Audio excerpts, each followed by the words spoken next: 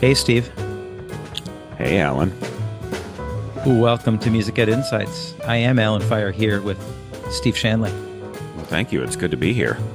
It's great to be here with you. So, this is the second of two episodes that we're doing in answer to the question, how do you know if a teacher is successful? And last time we talked about competition and then the role of that. And this time, I think we're going to focus on culture a lot more. And we put some questions on our social media outlets, and in one place we got some responses to the question, how do you know if a teacher is successful or not? So I'm going to read these to you, Steve, and you're going to react to them, okay? All right, bring See it on. yeah, do you agree? Okay, the first one was the consistency of the quality of their program. I totally agree with that. Yeah. Is it good by however we define good over time? It's the consistency of the quality of their program as a measuring stick. While I agree with it, I feel like it's a little bit on the vague side because it's pretty subjective. Well, what is quality?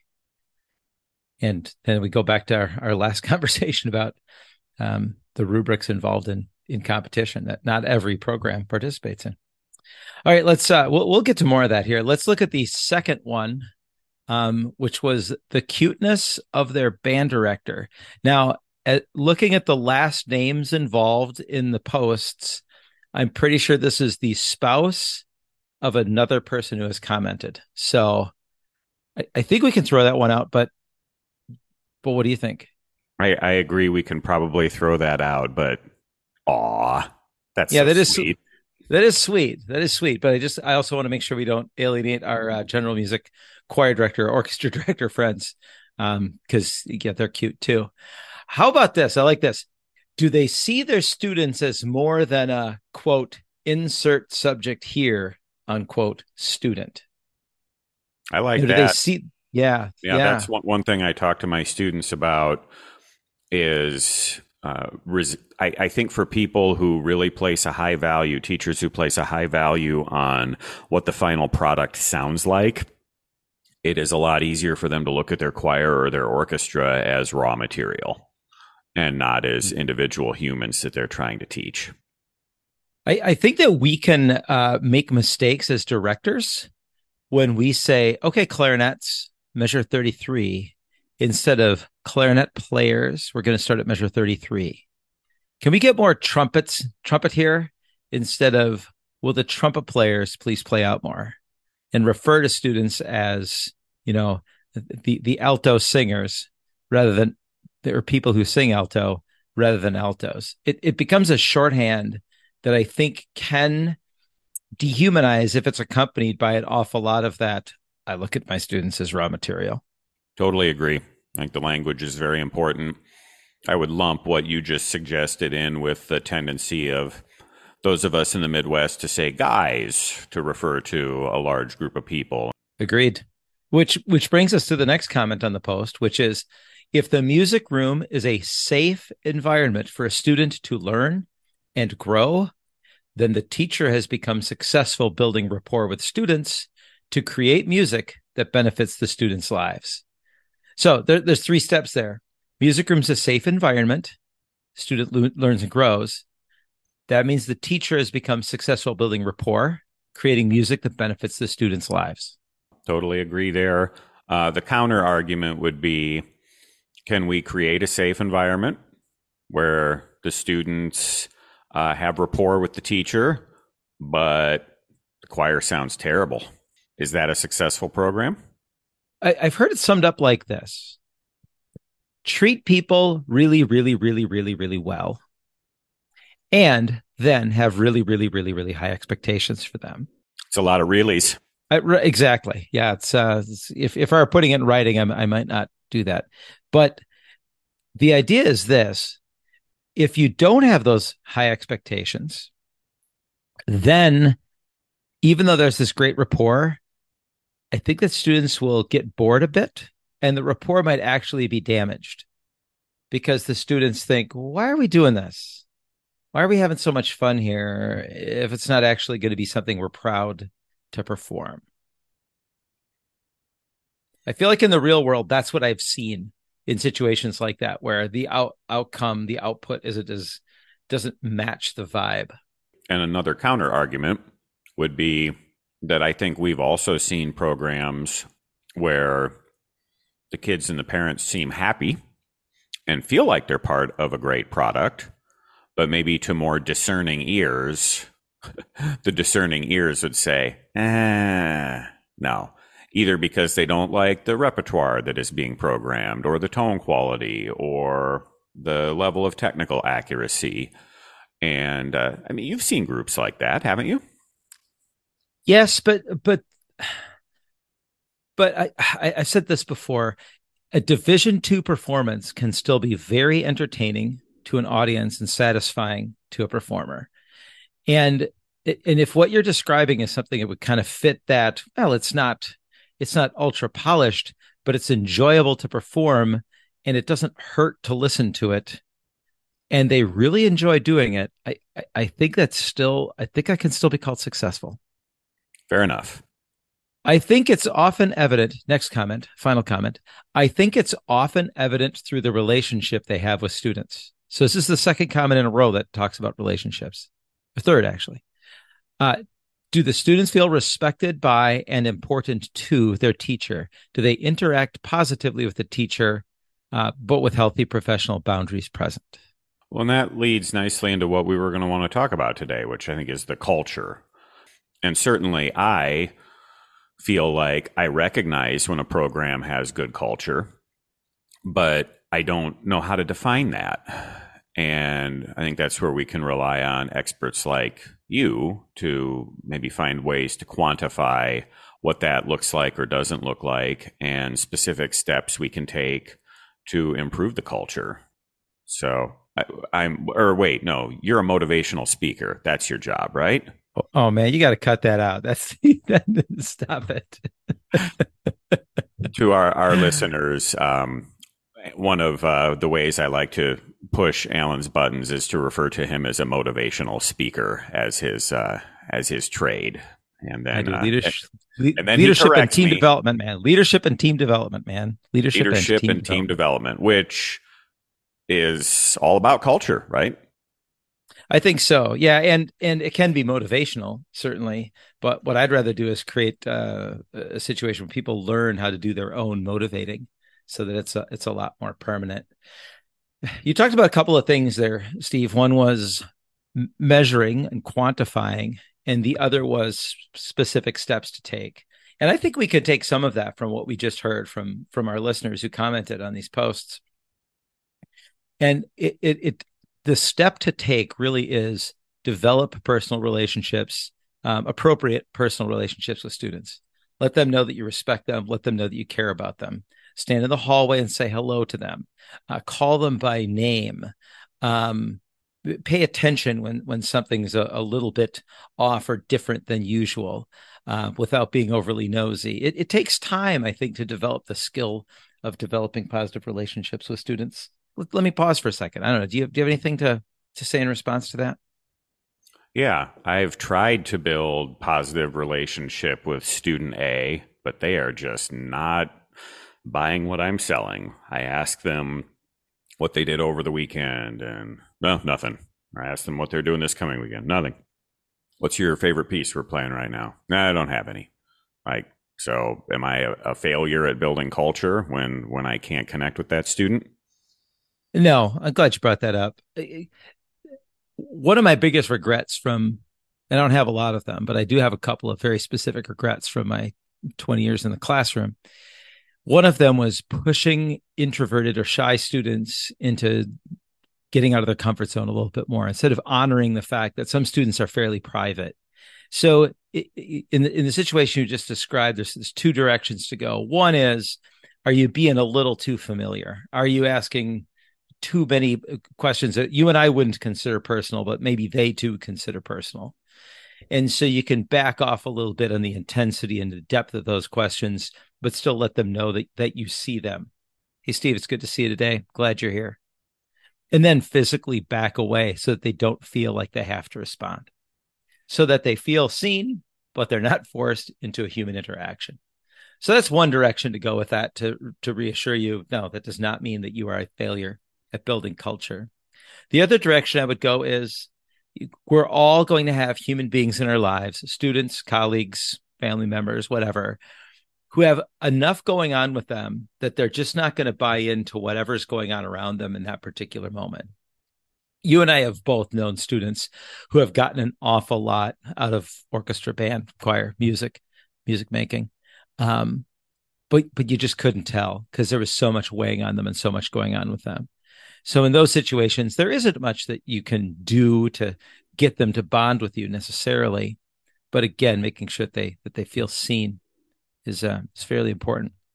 I mean, one of the easiest things to quantify is just how many students are in your program. So if you are teaching music in an area where it's an elective and students have to opt in, is the sheer number of students participating or the percentage of the students as a proportion of the overall student body? Is that something we can use to say, yes, we have good culture, or no, we might have a culture problem? I actually think so. I think it can be that simple. Most states or So what, areas, 10% I, successful, it 17% successful, 16% not successful? yeah, I think you can come up with the numbers. I don't think that you and I can project some numbers on people. But if you look at the statistics of what seems to be the norm in your conference or your state for your school size, for your particular type of ensemble, and then calculate that as a percentage of the student body, are you above average or are you below average? I I like remember a time when we knew for a fact that the average size of a band in class 3A in the state of Iowa was 78 students. And so if you had 40 students in band in your school, if you're part of that school size, that's probably a clue that the culture isn't great. And if you had 120 students in that school size, that's a fairly substantial clue that your culture is great. so much I want to talk about with what you just said.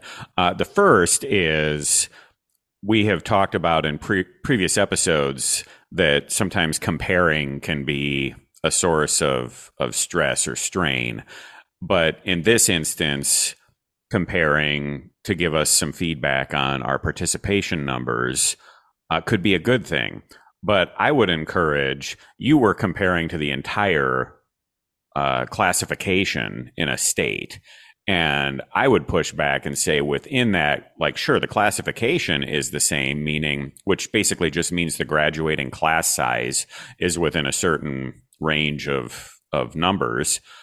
But I think we need to go past that and compare things like socioeconomic status and location, just a lot of things like that, because I think you could probably handpick a few schools that are within your quote unquote classification, but that's the only similarity you have is that the school size is about the same. But past that, there are so many differences. So I would, if to our listeners, if you're thinking about going down that road, consider that as well. If you are teaching in an urban school, then I'm not sure comparing your numbers to those in a suburban area or a rural area is always going to be the best thing to do. And then the other thing, well, first, is there anything you want to say about that, Alan? No, I totally agree. I agree with that. And then the next thing is, what do you say if, so you said, well, if the average is 80 and you've got 40, that's a sign there's a problem with my culture. And I push back and I say, no, Alan, my principal has this schedule that just killed the band program. And the schedule is the reason I only have 40 students. Like I could have another 40, but because of the way they put the foreign language and this and that, like we lost a bunch of them. Yeah, and I'd push back then and say, yeah, that could be the case. Is that true for all of the other activities in the school? Then you just take a look at what's going on in that school, because oh, you're going to make me be the one to say this, aren't you? A lot of times we will see teachers blame scheduling for low enrollment. And the schedule, there could be a messed up school schedule that can cause dips in enrollment. Um, but what I think, I'm going to make a couple of people mad here potentially, but I do believe this. I think that even if there are schedule difficulties, if you create a program that people really want to be a part of, they'll end up choosing that over some of those other things that they could schedule, or it will affect all the activities somewhat equally. Every once in a while, you got an administrator out to get the band program, the choir program, the orchestra program, but I think more often than not, it becomes an extremely convenient scapegoat for a lower enrollment. What are some other common, I hate to say excuses, reasons people might point to for low enrollment? Well, I don't have any community support, Alan. No one in the community cares about music. Yep. This town it's all about sports around here. So of course we're not going to have enough people in music. That's one of my favorites because I'm like, that's the entire world. like the Sports Illustrated as a magazine. There's not like Choir Illustrated as a magazine with wide circulation. I'm glad you clarified the wide circulation. I wonder if it exists. We just don't see it on the waiting room tables at the doctor's office. Yeah, exactly. Yeah, lack of community support. The parents don't care. Kids don't practice. My administration doesn't support music at all. Those sorts of things. And in my challenging response, if I've got a good relationship with somebody who's saying those things to me, my common response is, then drum up that support. Then do whatever it takes to help people become supportive of it or understand it a little bit better than they do now. Because go ahead. That's a change I have made with my music ed students over the last 10 years. Is I find that more and more of our class discussions, readings, things like that come back to me saying, this is about how good of a salesperson you can be. And that comes to classroom management, meaning you're really frustrated right now, but you're acting and you're selling the students on the fact that you're not frustrated, or that you want them to join the program, that you are maybe sick or not feeling your best, but you are acting, you're overcoming. So this acting and selling, and let's just face it, like there are a lot of really cool things that are happening in the world musically. But even if we take the coolest things that are happening musically, I guess Beyonce or fill in the blank, that's still not anywhere close to as popular as what's going on with sports, right? And so then we acknowledge the fact that in our traditional music making sense, we are not teaching them Beyonce. We're teaching them a type of music that has been dying, has become less popular year after year. So we're essentially, in a lot of ways, I mean, if we're thinking about an orchestra program, for example, where we're programming some Haydn or Bach or Mozart, we're trying to convince those students that they want to buy a horse and buggy, that a horse and buggy is super cool, and they don't. You don't need a car. Like those look cool, but here's what's really awesome about a horse and buggy. And I'm not saying that we should change exactly what we're teaching necessarily. I think that's a topic for another day. I think we could make an argument there is, but let's just say for a moment that we have decided the horse and buggy is a beautiful thing and that everybody needs to buy one. We need to acknowledge that a lot of people are inherently not going to be into that. And therefore, we need to be good salespeople. We need to be good actors. And like you said, drum up that support, create that support. Now, that all being said, do you at least acknowledge that there are communities, cities, regions, whatever, school districts, schools, where the culture is predisposed to supporting traditional secondary music making more so than in other locations? Totally, 100%. If anybody who has low enrollment or low numbers wants to find a reason for it, they often can, and some of them are certainly legitimate. So I want to stick to the broad picture here, the big picture, which is by and large, if you're kind of comparing your enrollment, your percentage of students in the student body with similar schools, using whatever measuring stick you can, with most things being equal, that can be an indicator of culture. I mean, this whole exchange started with how can we quantify? Is there a way to quantify this kind of thing? And I agree with you, and I will absolutely acknowledge the first school in which I taught, less than 10% of the students in music were male. It was very female dominated because just boys just didn't do that kind of thing there. It takes a long time to change that kind of culture. And I think it is different there now. And it's, 30 some years ago.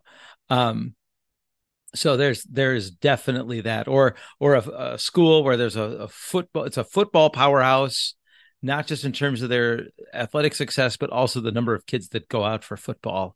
And so all the talented musicians don't even consider band. But I think those things are a little bit more rare. What's more common is, schools are representative of their size and their SES, and whether they're rural or urban, suburban, and you can compare across. Other things that you can do, though, where you don't have to like compare across different districts.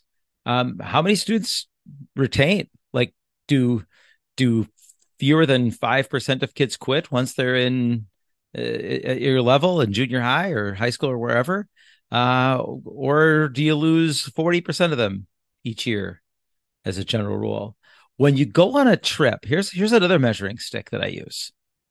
When you go on a trip, do you have better retention or worse retention the next year? Because what I see is schools, programs with a good culture who do some traveling as a group. This is mostly in the high school level. If the culture isn't that great, you lose a bunch of kids after the trip because they only stayed in for that. But if there's a good culture, retention's a little higher than usual because of all the bonding and community building that took place the year of the trip. I'm thinking of other ways we can self-assess our culture. And this is probably less the case, maybe the younger the students and the less flexible their own schedule is. But just students wanting to hang out in your office or your room and talk to you. And before you answer that, I did not usually have a line of students waiting outside my office just to tell me about what was going on with their personal lives. So don't make me feel bad here, Alan. Now, let me tiptoe around this a little bit. I think something that's a little bit more reliable is how quickly do they enter the room? I'm thinking especially of general music. Do the students dawdle a little bit before they come in, or are they excited to come in and see what Mr. Shanley has for second grade music today? Watch the speed and enthusiasm with which students approach whatever that music class is. And how long do they linger talking to their friends afterwards? So you have to shoo them out necessarily. And I think that's different than students hanging out in your office. Because I think students hanging out in your office, which I had quite a bit of that. But that's a little bit more about personality connection. And if the director is sort of an extrovert who just like loves hanging out with kids in the off hours, then that ends up happening. I don't think it's necessarily a reflection on the entire culture. I think it's a reflection on kind of the uniqueness of that person's personality, as well as the personalities of the kids that have the time to hang out in the office. So I wouldn't use hanging out in the office as a culture indication. Do you think the natural extroverts have an easier time building what appears to be a good culture from the outside? Yeah, I think in general they do, but only if they're careful about it. They'll be great at developing culture for fellow extroverts. And that's a pit that I fell into in the middle part of my career, is that the kids who left the band program tended to be perfectionists and introverts, if I were to draw a broad stroke there. But an introverted teacher can build an awesome culture as well, because that teacher doesn't have to act much. Let's close down with this. I think this would be a great way to close this episode and tie everything together. I'm an introvert, and I have moved to a new town. where historically the music program has not been valued, considered successful, fill in the blank, whatever. And you tell me to drum up the community support. And I'm the choir director, and the band has just been running the show for years, and everyone loves the band director. It's extroverted Mr. Fire happens to be the band director there, and 70% of the school is in band, and band and choir meet at the same time every day. And you can do both, but you got to go every other day if you're going to do both. But Mr. Fire is so awesome that most of the kids just opt into staying in band. And so introverted Mr. Shanley has moved to town and has to create this culture, drum up this culture for the choir. What's he to do? Well, the first thing to do is meet with as many students one-on-one as possible. If you have a lesson program, all the better. And make sure that each student knows that you're really glad that they're there. And you don't have to be effusive about that. You don't have to act that much. An introverted human being is very good at looking at one other human being and making that person feel seen. Because the talent that you have, Mr. Shanley, Dr. Shanley, and the talent that a lot of introverted people have is that they listen well and they make people feel seen and heard and noticed. So as you make a little bit of music in some one-on-one meetings or one-on small group meetings with those students, you remind them, this is fun. This is good. I'm really glad you're here. There's nothing like singing. You talk about the unique aspects of singing. You don't position it against playing a band instrument in a negative way, but you say, this is a way that music comes straight from you physically with nothing in between you and the sound that you create. And I love it. And I can tell you love it too. You're good at it. And I'm really glad you're here. That becomes the first drum beat right there. And then if we talk about the community, are there occasions for there to be a little bit more visibility for small groups who enjoy singing? Can they perform in small opportunities so that they're reminded, oh, it's fun to perform, fun to sound good, and we get out there. And if you're an introvert, you don't have to be front and center. Your students are, but you can thoughtfully orchestrate those experiences. I love all of that. How patient do I need to be? Like, how quickly is all of that going to work? In the extreme situation that you just described, I think it'll take 3 or 4 years. Yeah. And it's worth it. That's the tricky. Yeah, it's worth it, but also that's a long uphill battle. You celebrate the small victories along the way. I had 13 in my choir to start, and at least I ended the year with 16. I maybe lost one student, but gained 4. I'm trending the right way. Yeah. Yeah, I think that's it. And I think you do have to be that patient. Because assuming that there is any magic bullet, any book to read, any conference clinic session to attend, or an article to read that you're going to show up this week and change the culture in a week, I feel like that is a sure recipe to set yourself up for disappointment. Yeah, most solid culture turnarounds that I've seen, and I could name a few if I had to, took 3 to 5 years. The ones that stuck. I've seen some super quick cult of personality turnarounds that didn't stick. That when that director left that school or when they hit a certain point, it started to fade again a little bit. The substantive culture shifts that I've seen have taken 3 to 5 years. I'm good leaving it there, Alan. How about you? I am. I don't want to forget the initial question. How do you know if a teacher is successful or not? We have talked about measuring performances against a rubric. And that's a form of assessment that we talked about in our last episode. In this episode, we've talked about culture and the essence of building solid relationships that make students feel seen and heard and important. So I want to leave it there. You've been listening to Music Ed Insights. Please support this podcast by subscribing, rating, and reviewing it. We want to make this as thoughtful and practical as possible. Please send us your ideas for guests and suggestions for improvement. You can do that through our website, www.musicedinsights.com. You can also reach us on our Facebook page, Music Ed Insights, or via Twitter at Music Ed Insights. Our website is also the place to find program notes, links, and a one-page download of this episode's key takeaways. That's www.musicedinsights.com. This podcast is sponsored and supported by Normal Design, Winterset Websites, Group Dynamic, and the Co-College Music Education Program. Learn more about them at our website and let us know if your business or organization would like to join that list. New episodes drop every 2 weeks on Monday mornings. Get current. Stay relevant. Music Ed Insights.